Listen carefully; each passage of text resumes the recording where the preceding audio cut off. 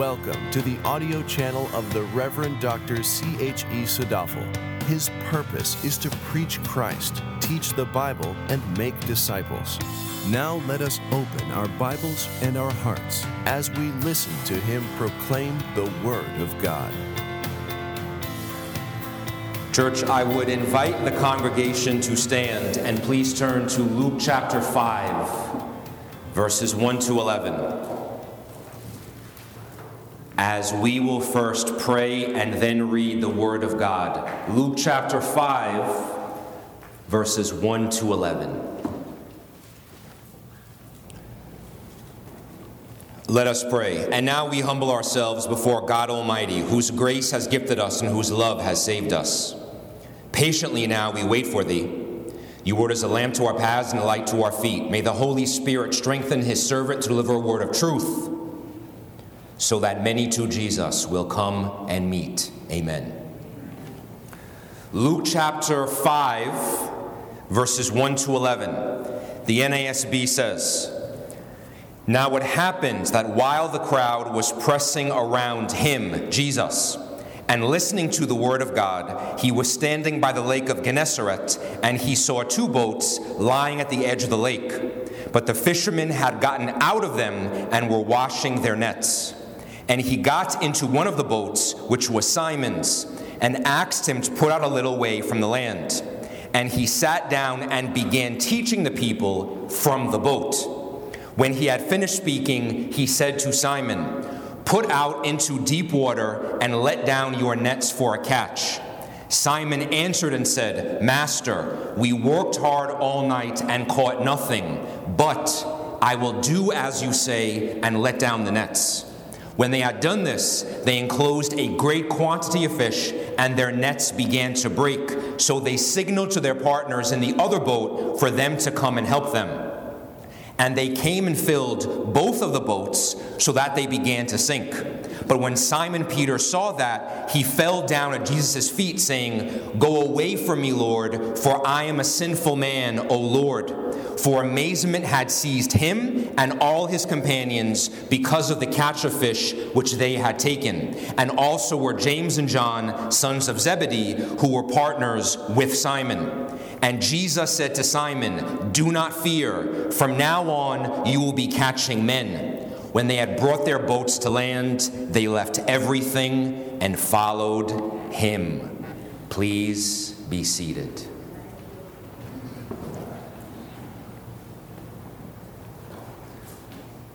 So, church, the title of this morning's sermon is Jesus and Peter Go Fishing. Because this narrative has two characters, Jesus and the man who would go on to become the Apostle Peter. Now, Jesus plays the starring role in this narrative. Peter is an accessory. He's a supporting actor. But this narrative gives us two core, crucial insights. So I'm going to paint of where we're going before we take our first step and give you the big idea about this narrative. The first big idea about this narrative is that it highlights and details the sovereignty of Christ. That Christ is Lord and is in complete and total control. This narrative reveals to us that there's not only power in Christ's word, there's power in the reality that Jesus performs a miracle, and there's power in the reality that Jesus is the agent. He is the one that transforms and changes the hearts of men. That's the big idea from Christ's standpoint. The big idea from Peter's standpoint is this. This narrative tells us what it actually means to be a true disciple of Jesus. This narrative tells us that being a disciple of Jesus doesn't just mean sitting under his teaching. It doesn't just mean following him. It means you are transformed by Christ. You are transformed, spirit, soul, and mind, into a new person. And now, because you are transformed, you see Jesus for who he really is. And who he really is the most precious treasure in the universe. And that is why you follow him, because you don't want anything else.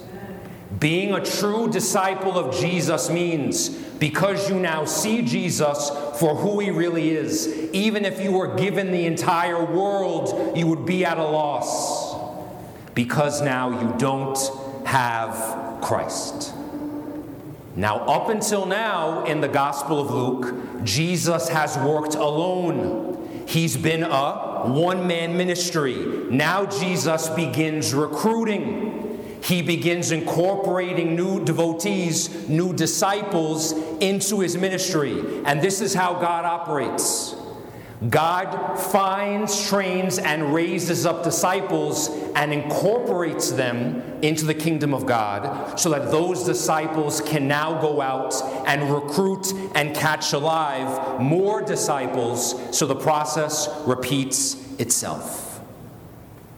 And what we're going to read here, as we've noticed in the past couple of weeks, God is drawing our attention to this narrative because God repeats himself 3 times. There are parallel accounts to Luke chapter 5, 1 to 11, in Matthew 4, verse 18 to 22, and Mark chapter 1, verse 16 to 20.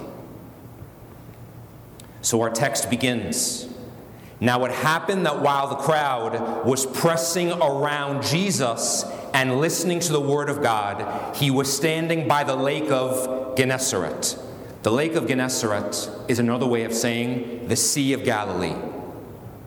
And people were pressing in on Jesus because at this point in Luke's gospel, he had already established himself as being not only a gifted expositor and teacher of the Bible, he was also known as being a miracle worker. Now, when verse number 1 says the people were listening to the word of God, when you and I say word of God or the word, we mean the Bible.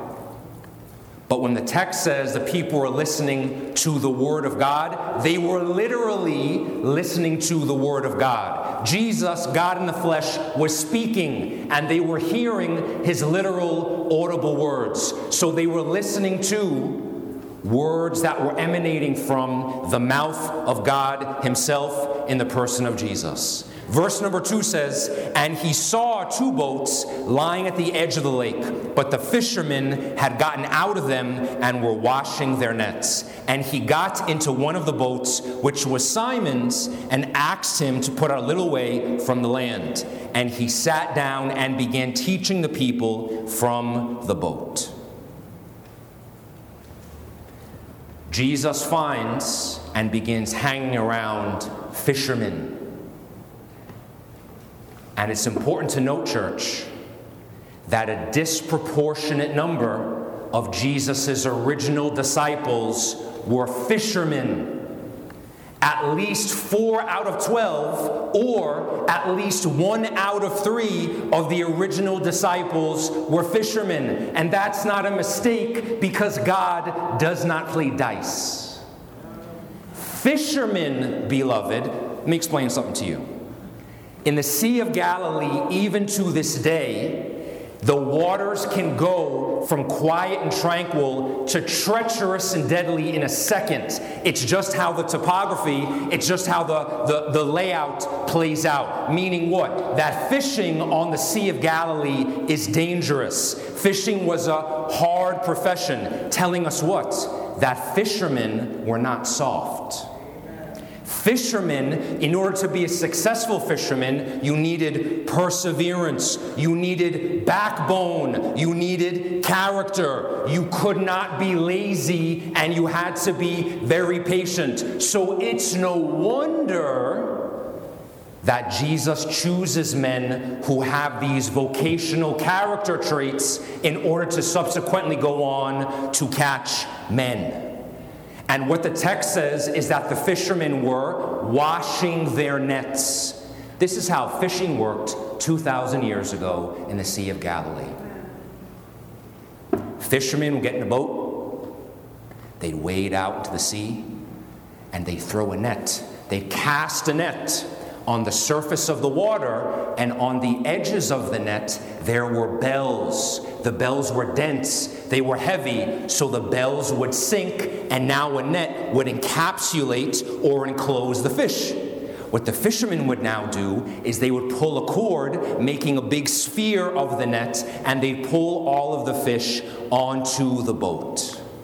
And when the fishermen were done, when they were finished, when the fishing shop was closed for the day, they would wash their nets. Why did they do that? To remove debris, to remove sharp objects that could compromise the integrity of the net. When the fishermen washed their nets, that was their signal. They were finished. They were done until next time. But although the fishermen were washing their nets and they were done, Jesus wasn't.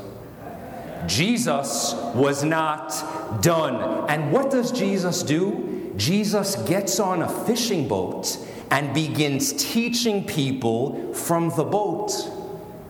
You and I call them fishing boats for a reason, because they're designed, they're supposed to be used for fishing. But guess what? When God takes hold of, when God takes commission of your earthen vessel, that earthen vessel will be used for whatever God says it'll be used for.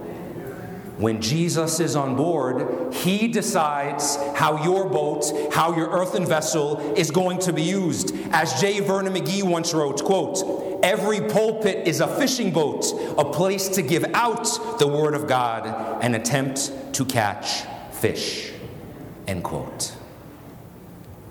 So verse number 4 says, when Jesus had finished speaking and preaching from the boat, he said to Simon, "Put out into the deep water and let down your nets for a catch." Simon answered and said, "Master, we worked hard all night and caught nothing." Look at what Jesus does here. He impersonally sits in the boat and teaches the entire crowd. He gives them a Bible lesson on who knows what the topic was. And then after Jesus finishes giving an impersonal lesson to the entire crowd, what does he do? He turns to Simon Peter, and he speaks to Simon Peter personally. And he says, "Simon, it's time for me and you to go deep. It's time for me and you to now go farther. It's time for me. I'm not going to take the crowd with me, Peter. Me and you and I, we're going to go into the deep water. Just me and you, one-on-one. I'm not taking the crowd with me, Peter. So go out into the deep water and cast down your net." And Jesus gives Peter that command after he had finished speaking, telling us what? That Simon Peter listened to the entire message. So Simon Peter sits under, listens to the full exposition of God talking, and now, after Simon Peter attends to the public proclamation of the word, now Jesus attends to Simon Peter in private. And he says, "Simon Peter, go deep." And he gives Simon Peter a two-part command. He says, part number 1, put out into the deep water, and then part number 2, let down your nets. Now, I want you to store a piece of information in your mind. It's going to become very important later on. When Jesus tells Simon Peter, let down your nets, your is plural. He's not just talking to Simon Peter. He's talking through Simon Peter to Simon Peter and the rest of his fishing buddies who have 2 boats. So he's saying, hey, you guys, you all, let down your nets. Now keep that in the back of your mind later when we analyze how Simon Peter responds. Jesus gives Simon Peter that command, and what's his response? his response is an objection. He says, wait a minute, I have a few reservations about that, Jesus. And he says, Master, we worked hard all night and caught nothing. Master is a title that someone back then only would have used if they had a degree of familiarity. It's something analogous to calling someone sir or mister, but it denotes a degree of respect. And look at the irony here. Was Jesus a fisherman? No. He was a non-fisherman getting onto a fisherman's boat, telling a fisherman how to fish. He gets on a fisherman's boat and says, do this, Peter, but he still responds by saying, Master, a title of respect. What's the next part of the objection? He says, we worked hard all night. This verb in Greek doesn't mean like you worked hard for 5 minutes. It means you worked hard to the point of physical exhaustion. It's surprising that Simon Peter was still standing talking to Jesus, because this verb means you go at it so hard for so long, you're about to collapse. And he says we didn't work hard for 10 minutes, we worked hard all night for hours and hours and hours. Now, even though Simon Peter was objecting here, the fact that he worked hard all night tells us something. That he had heart, that he had passion, that he didn't give up easily. And even though 1 hour, 2 hours, 3 hours, 4 hours passed by, and he wasn't catching any fish, he refused to give up. He refused to stop. And because he had passion, he continued to work hard all night, despite the fact that he caught no fish. When Simon Peter says we worked hard all night, you know what that means? Now it's daytime.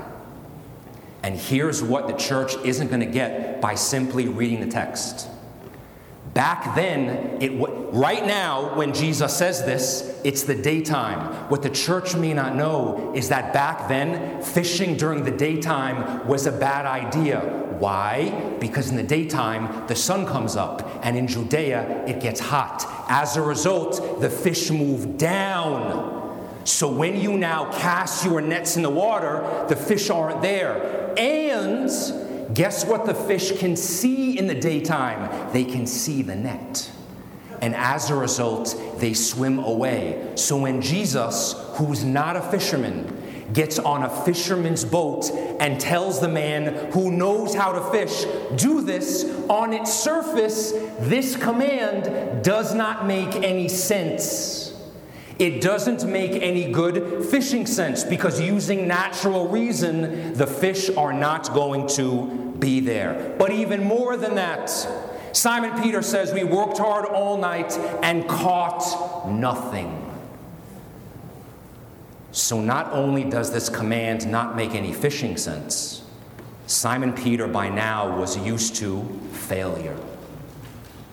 He could have looked back at his past and said, Jesus, we tried this already. We did this already. We've been casting our nets in the water all night long and caught nothing.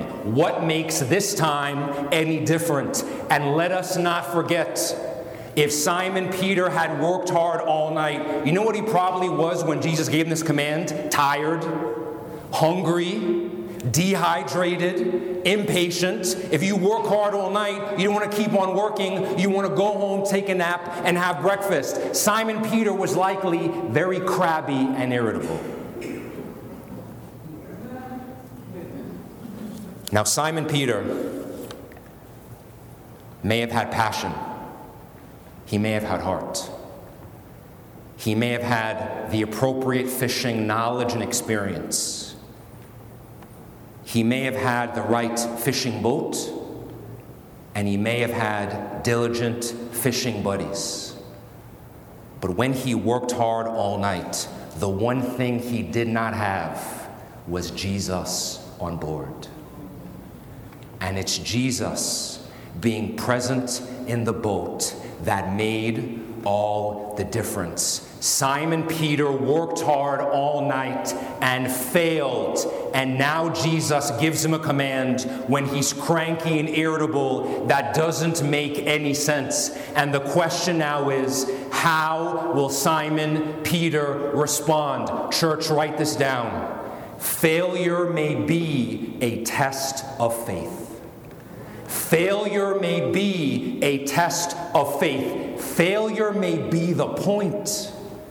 God may allow you to work yourself to exhaustion and cast your nets all night long. So in the morning, when Jesus gets on board, he now gives you a direct command. And the question now is, who are you going to trust? Who are you going to believe? Are you going to trust in? Are you going to believe in what happened last night? Are you going to trust in? Are you going to believe in the empty nets? Or are you going to trust in Jesus Christ sitting on board?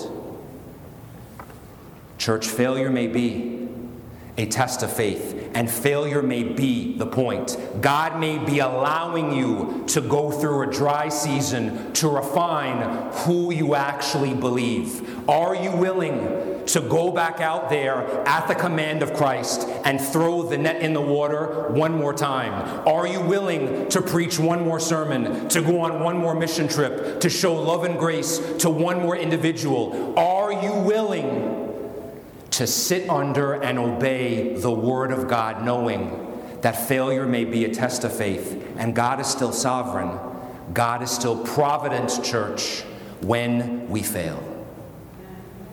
The lesson that Simon Peter illustrates to us is simple. Don't quit. Don't give up.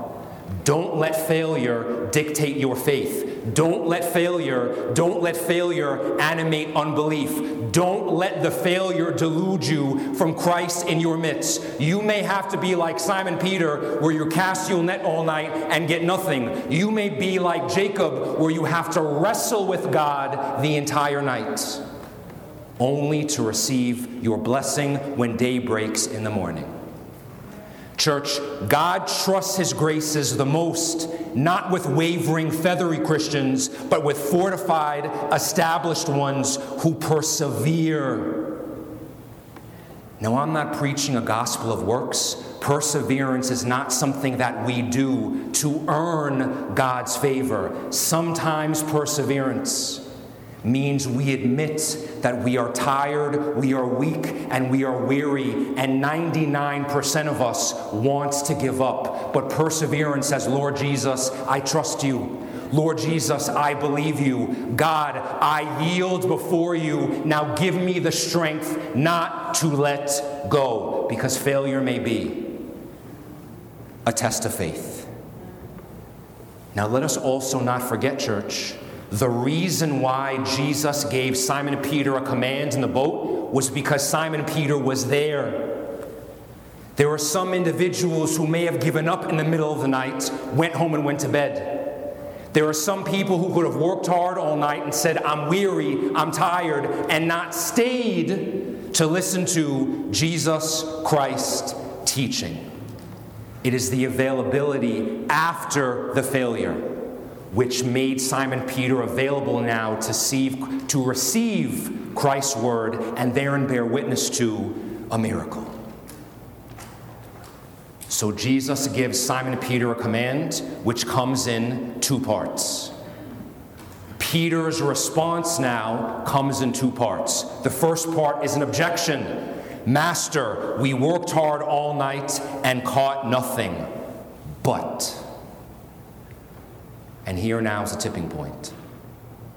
Jesus says, Peter, go out deep and cast your nets. Simon Peter says, Master, we worked hard all night and caught nothing, but I will do as you say and let down our nets. I will do, Lord, I will obey, I will follow. I have heard, now I shall do. This is true faith. This is true faith because it not only hears, it not only listens, it not only processes what God says, Simon Peter now does. Our sentiments of faith don't mean anything if those sentiments don't result in doing, in obedience, in action. In Romans chapter 1, the Apostle Paul talks about the obedience of faith, meaning the obedience that results from, that is intimately related from, trusting in God. Church, real biblical faith is validated as real, not when we say, I trust Jesus. It is when we now do His will. And obedience simply means doing what God says because God said it. And let us not forget that this command was not easy. This command required Simon Peter to process a command of Jesus which did not make any rational sense. It didn't make any fishing sense. Simon Peter now, with eyes fully open, had to evaluate all the facts, had to evaluate all the data, and he had to look at everything using his natural mind that said, don't go out there. But then he had to look at the sovereign God who stands above reality. Then he had to cast his eyes on Jesus, who was in the boat with him, who stood over his natural realm, and say, Lord, nevertheless, I will obey what you say. The obedience of faith, beloved, is what animates what we do in everyday life. When fishermen cast the net of the word, that has a nice analogy to preachers and teachers and the church today casting the net of the gospel. And when the word is proclaimed, when the word is taught, that on the surface doesn't make any logical, rational sense. The gospel is a message of life. It is the power of God unto salvation that's preached to people who are spiritually dead. It's something that is regarded as foolishness, as nonsensical to the world at large. It's a message that's 2,000 years old that talks about God who lived and who came to this world in order to die.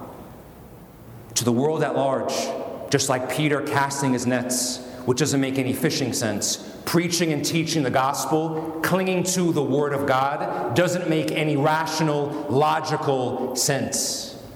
But the church preaches and teaches the gospel and the word of God because God said so. Because God is the one who said, preach the word.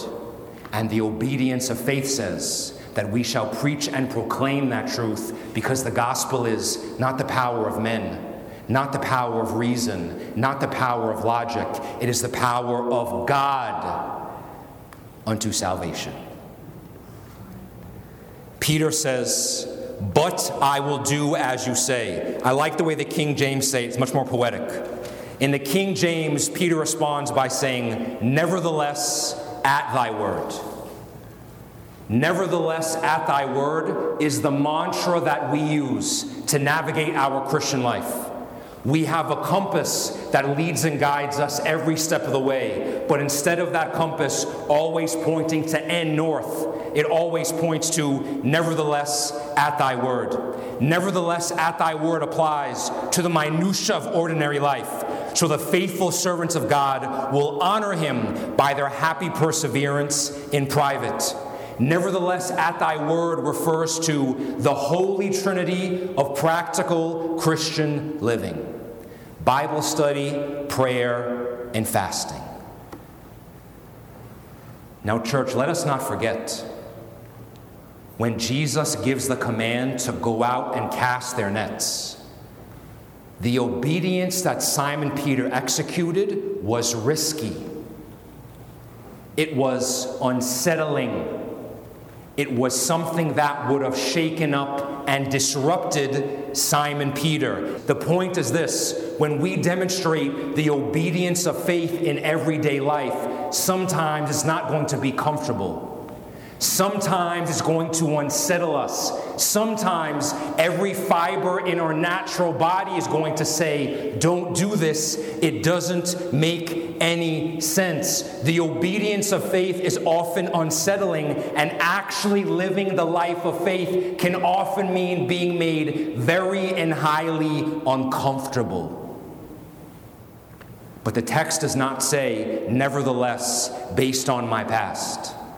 It doesn't say, nevertheless, based on my experience. It doesn't say, nevertheless, based on my feelings. It doesn't say, nevertheless, based on what I'm used to. It says, nevertheless, at thy word.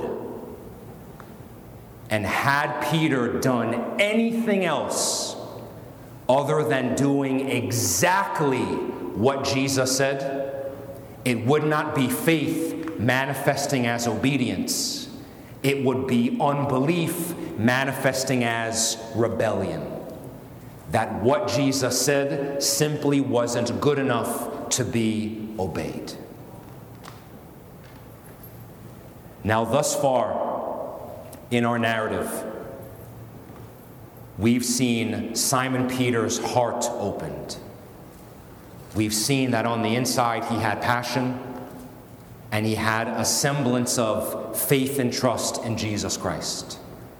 And what we're going to see now is not Simon Peter's heart opening. We're going to see his eyes opening, where Jesus will now do a miracle, which will open Simon Peter's eyes to not only see Jesus for who he really is, he will therefore be able to see himself for who he truly is. And then he will be able to clearly see what his life's calling is, to be a disciple of Jesus Christ. Verses 6 to 10 say, when they had done this, obeyed, they enclosed a great quantity of fish, and their nets began to break. So they signaled to their partners in the other boat for them to come and help them. And they came and filled both of the boats, so that they began to sink. But when Simon Peter saw that, he fell down at Christ's feet, saying, "Go away from me, Lord, for I am a sinful man." For amazement had seized him and all his companions because of the catch of fish which they had taken. And so also were James and John, sons of Zebedee, who were partners with Simon. And Jesus said to Simon, "Do not fear. From now on you will be catching men." Jesus here does a miracle. He sends the fishermen out, and they bring onto their ships a great quantity of fish, so much so that their fishing boats couldn't handle it. So much so that the fishing boats began to sink. And this miracle demonstrates Jesus' omniscience, the fact that he is all-knowing, where he sent the men to precisely one spot, and it demonstrates his omnipotence, that he has the power and authority over creation for the men to enclose a great number of fish.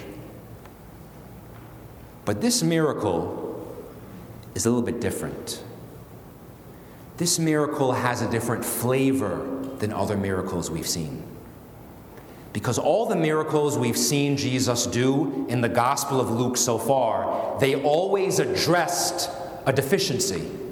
They've always fixed a felt need. He healed Simon Peter's mother-in-law from a fever. He casted out demons. He healed people who were sick. But does the text say people were starving? No. Does the text say there was a widow who was down to her last fish? No. The text simply says Jesus performed this miracle and no one was hungry. Church, the point of this miracle is not the miracle. The point of this miracle is God. The point of this miracle is not the fish. It has nothing to do in the end with fish, because at the end of this narrative, what Jesus will subsequently tell Simon Peter and company is that from now on, you will be catching men.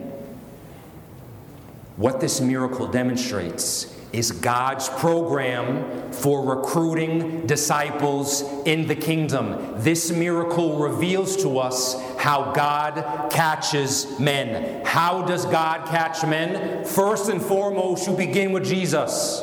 If you have no Jesus, there will be no catch. It's the presence of Christ which makes the difference. What happens next? Jesus gives the fishermen specific instructions.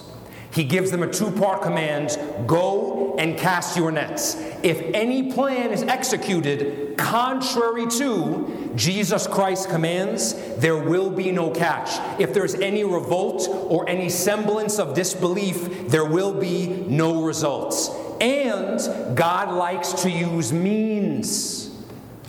What Jesus did not tell Peter is to take a nap and passively sail out into the water and I'll make fish jump onto your boat. He didn't say that.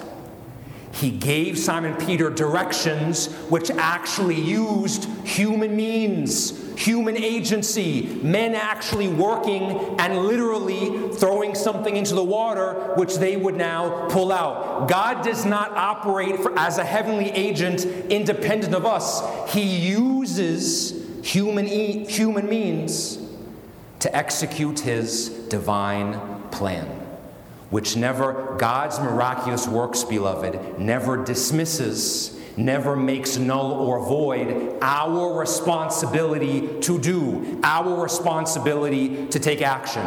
And look at how smart God is, what he's showing us in this miracle. Fish live in water. It's a water-based environment. When they are drawn out of the water, they are now drawn into an alien, completely different environment. When Simon Peter is fishing now, it's the daytime. Under the surface of the water, it's dark. So when these fishermen now pull fish with the net, those fish are being drawn from one environment to a brand new one. Out of darkness into God's marvelous light, in a completely radical, in a completely brand new environment into which they will now live. When God catches men, he draws them out of the waters of the world, out of the waters of sin, out of the net of the devil, and now brings them into a radically new environment, which is the kingdom of God. And what this miracle tells us is that Christ now did what the fishermen failed to do. And the failure of the fishermen the night before only serves to highlight Christ's power. This miracle reveals the futility of human works and the triumph of divine power. Now, this miracle, as I said, has unique flavor. But this miracle was also dangerous. When the text says that Simon Peter and company drew a great quantity of fish, this was likely the greatest catch Simon Peter had ever gotten. And the fact that the text says he had partners means he was actually a good fisherman. Because when your fishing enterprise is really successful back then, you incorporate partners because you need help, because all of your labors are so robust, which tells us what? If Simon Peter was actually living by sight and kept his eyes on the fish, he wouldn't have seen Jesus. He would have said, look at this big, marvelous blessing. Look at how many fish I had. I can now be the king of fishermen in the Sea of Galilee. This is great. Look at what God did for me, everybody. But Simon Peter did not do that because he, by God's grace, was able to see this miracle had nothing to do with the fish. It had to do with the miracle worker who was sovereign over the fish. But there's still one more piece. I told you at the beginning to register in your minds in verse number 2 that there were 2 boats on the seashore. What does verse number 7 say? That Simon Peter had a signal to his partners in the other boat. Wait a minute. Wait a minute. Jesus gives Simon Peter a command. Simon Peter had 2 boats available. How many boats does he go out in? He goes in 1. And he leaves the other boat, he leaves some of his partners on the seashore. Wait a minute, so you're telling me Simon Peter, the man who would become the Apostle Peter, didn't go all in, he only went 50% in? Yes. His faith, his obedience was not perfect. His faith, his obedience, literally speaking now, was not 100%. Church, this is why we are in desperate need of a God who is faithful when we are faithless. Because in spite of human faithlessness, God is still able. The thing to realize about this miracle is that Simon Peter's faith, which we now know was less than ideal, wasn't causal. His belief is not what moved or triggered God to do this miracle, but God, being sovereign, operated independently of the trust and faith of Simon Peter. Because, church, as I've preached before and taught in Sunday school before, if our salvation was ever dependent on our faith, if our faith was causal, salvation would crumble in a matter of seconds.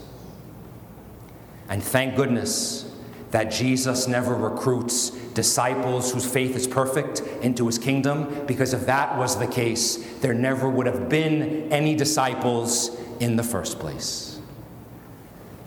What Luke says next is that he says Simon Peter falls at Jesus' feet.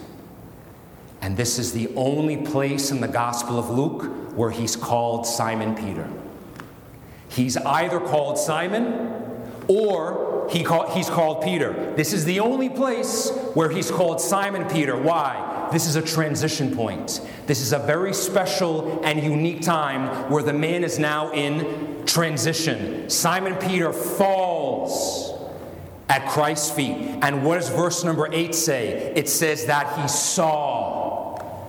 His eyes were now opened. He now saw Jesus commanding him, told him to do something which made no fishing sense. He saw the miracle that happened. And I can presumably make the assumption that Simon Peter also saw his lack of belief. And what he saw is that Jesus wasn't just a Bible teacher.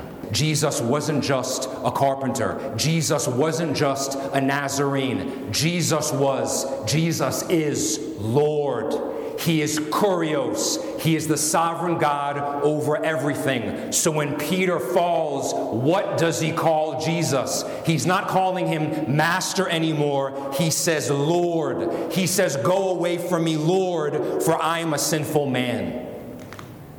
And in seeing Jesus for who he really is, sovereign Lord and King over everything, what that immediately does when we come face to face with the awesome majesty and holiness of God, you know what that now does? It makes us see us for who we really are, fallen, not holy, and sinful. So he falls.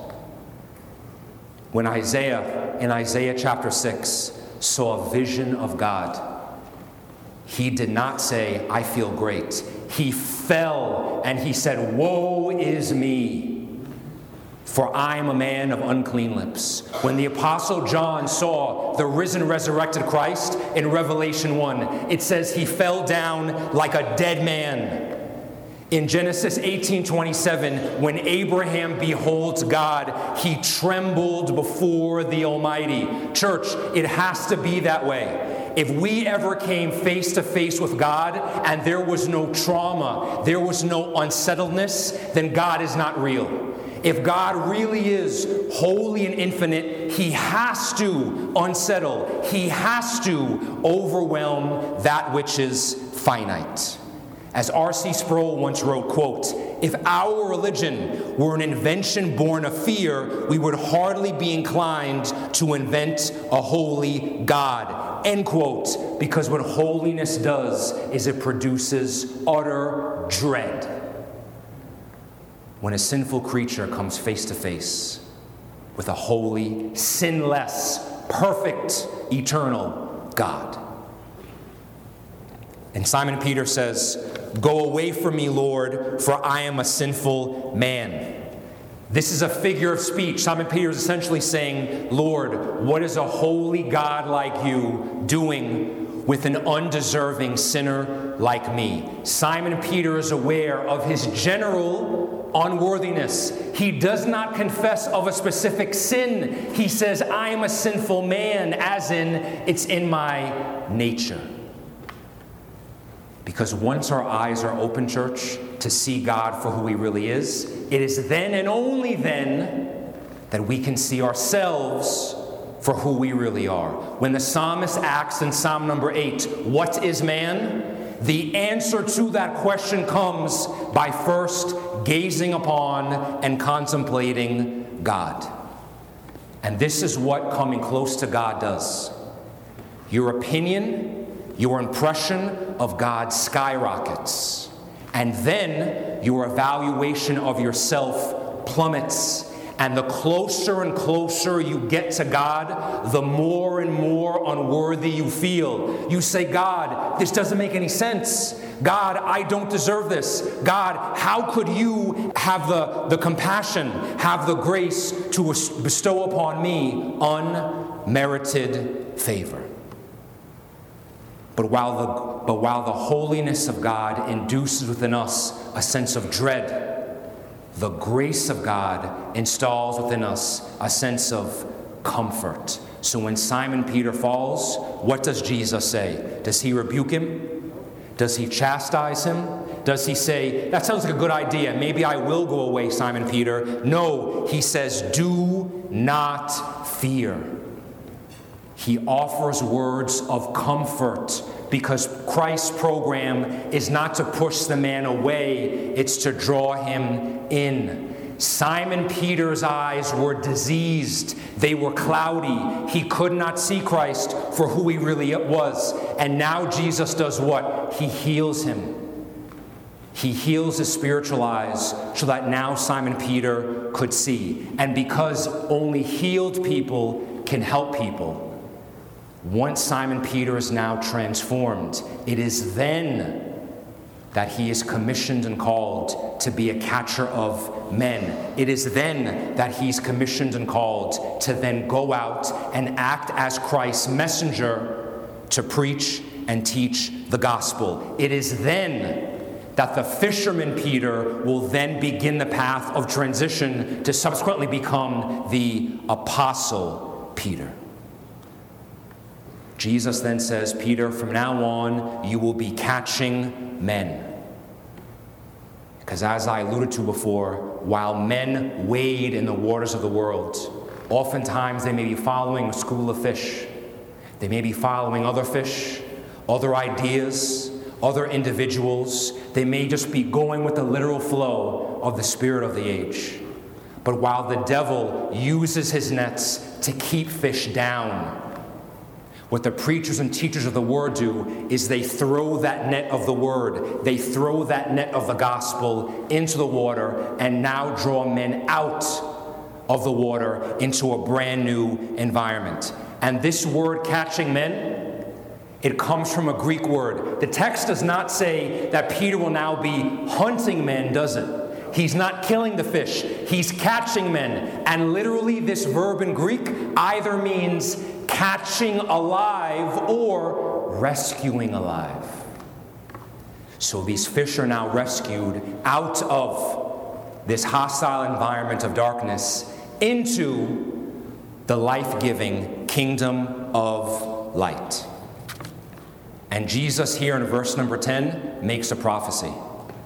Peter was the one who would go on to catch men. Because what happened on the day of Pentecost in Acts number 2? Simon Peter there had the biggest catch of his life when God used him as the means by which 3,000 souls came to saving faith in Jesus Christ in one day. Final verses. When they had brought their boats to land, they left everything and followed Jesus. What the Bible says time and time again, it gives us pictures of individuals who spend time in the water. And they have a transformative experience in the water so that the person who steps back onto land is radically new than the person who originally steps into the water. In the story of Noah's Ark, you had a family of 8 people who stepped into the ark. And weeks later, when they stepped out of the ark, they could now look back being transformed, knowing that God was faithful and true to preserve them in his vessel. Jonah dived into the water in rebellion, and when he was in the great fish, cried out, "Have mercy upon me, Lord." God then made that great fish spit Jonah out. So when now Jonah stepped back onto dry land, he could testify to the grace and the mercy of God. And now when Simon Peter gets back on dry land, he's transformed.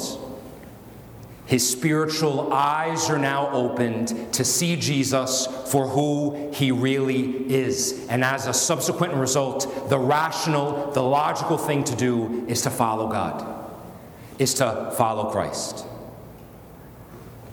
Now, Simon Peter would go on to be an apostle, a closed historical office. He was a disciple and had the office of apostle. I don't want anyone to think that being a disciple of Christ is for special Christians. I don't want anyone to think that being a disciple of Jesus is only for those people in leadership in the church. Are you Christian? Yea and amen. Then you, my beloved brother and sister, you are called to be a disciple of Jesus Christ. A disciple of Jesus Christ simply recognizes that, just as Simon Peter said, he is Lord. He's Lord not just on Sunday in one building. He's Lord everywhere all the time. He's Lord of all spheres of life, politically, economically, socially, morally, and as a result, because he is Lord in all spheres, we therefore follow him in all spheres of life. Now, some people will use this verse to suggest that to be a true disciple of Christ means you have to abandon and literally leave everything that you were doing before and follow Jesus. So if you're a doctor, stop doing medicine. If you're a teacher, stop teaching. If you're an accountant, stop crunching numbers. But we have to realize, church, Simon Peter never stopped fishing. He stopped fishing for literal fish in order that he would now catch men. So that Jesus did not change that he was a fisherman. What now changed is what he was fishing for. Because guess what? There's a sequel to this narrative. The sequel is in John chapter 21. Guess what Peter is still doing there? He's still fishing. The Apostle Paul, throughout the entire New Testament, never stopped being a tent maker, but he made tents for the purpose of economically sustaining himself so that he could serve the people of God. My point is that being a disciple of Christ does not mean you abandon whatever it is you're doing now. It simply means you do whatever it is you are doing now, not for you, not for someone else, not for money, not for accolades. You start fishing now for your Lord, Jesus Christ. Which is why verse 11 says, they left everything and they followed him. They did not leave everything and stay neutral. They left everything and then they followed Jesus Christ. As Tim Keller once says, quote, the sacrifice is not following Christ. The sacrifice is not following Jesus, end quote. When the text says they left everything, people think that sounds like a big sacrifice. No, church. When we finally see who Jesus is, if you are not following him, now you're miserable. Now that is where you are uncomfortable. That is where you are not satisfied. That is where you are unsettled. Because once you see that Jesus is the most precious, valuable thing, it doesn't matter if you gain the whole world. If you don't have Jesus and are not following him, it'll be a sacrifice not to follow him. Because now you have gained everything finite that is worthless and don't have the best there is, Jesus Christ himself.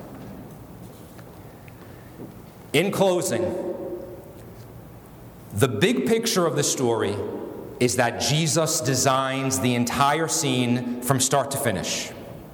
Everything points to the reality that God has a plan that will not return to him void. Jesus is saying that by his power and authority, multitudes of people will be caught out of the kingdom of darkness and into the kingdom of light. And the means by which this will happen is by faithful servants of God acting in obedience to him and his word. This means, church, that as disciples of Jesus, we don't have to do anything. It's not coerced. Now this means we get to participate in kingdom work. My question for you this morning is, has Christ transformed you to see him for who he really is? No one chooses God, and no one makes a decision for Christ. The most powerful force in the universe is not human choice. Christ is the one who is all-powerful. If he has transformed you, then leaving everything and following is not a choice at all. It is your ultimate desire. As a result, following him is easy. Not following him is hard because you've now settled for something less than the best there is. Let us pray. And once again, our closing prayer will come from the Puritan classic, Valley of Vision. And this prayer is called A Disciple's Renewal. O my Savior, help me. I am so slow to learn, so prone to forget, so weak to climb. I am in the foothills when I should be on the heights. I am pained by my graceless heart, my prayerless days, my poverty of love, my sloth in the heavenly race, my sullied conscience, my wasted hours, my unspent opportunities. I am blind while light shines around me. Take the scales from my eyes, grind to dust the evil heart of unbelief. Make it my chiefest joy to study thee, meditate on thee, gaze on thee, sit like Mary at thy feet, lean like John on thy bosom, appeal like Peter to thy love, count like Paul all things worthless. Give me increase and progress in grace so that there may be more decision in my character, more vigor in my purposes, more elevation in my life, more fervor in my devotion, more constancy in my zeal. As I have a position in the world, keep me from making the world my position. May I never seek in the creature what can be found, only in the Creator. Let not thy faith cease from seeking thee until it vanishes into sight. Ride forth in me, thou King of kings and Lord of lords, that I may live victoriously and in victory attain my end. Amen. We do hope that you have been enriched and equipped by the preaching of Dr. Sadafel. For more valuable resources, please visit wcsk.org. Until next time, peace be with you, and to God be the glory forever.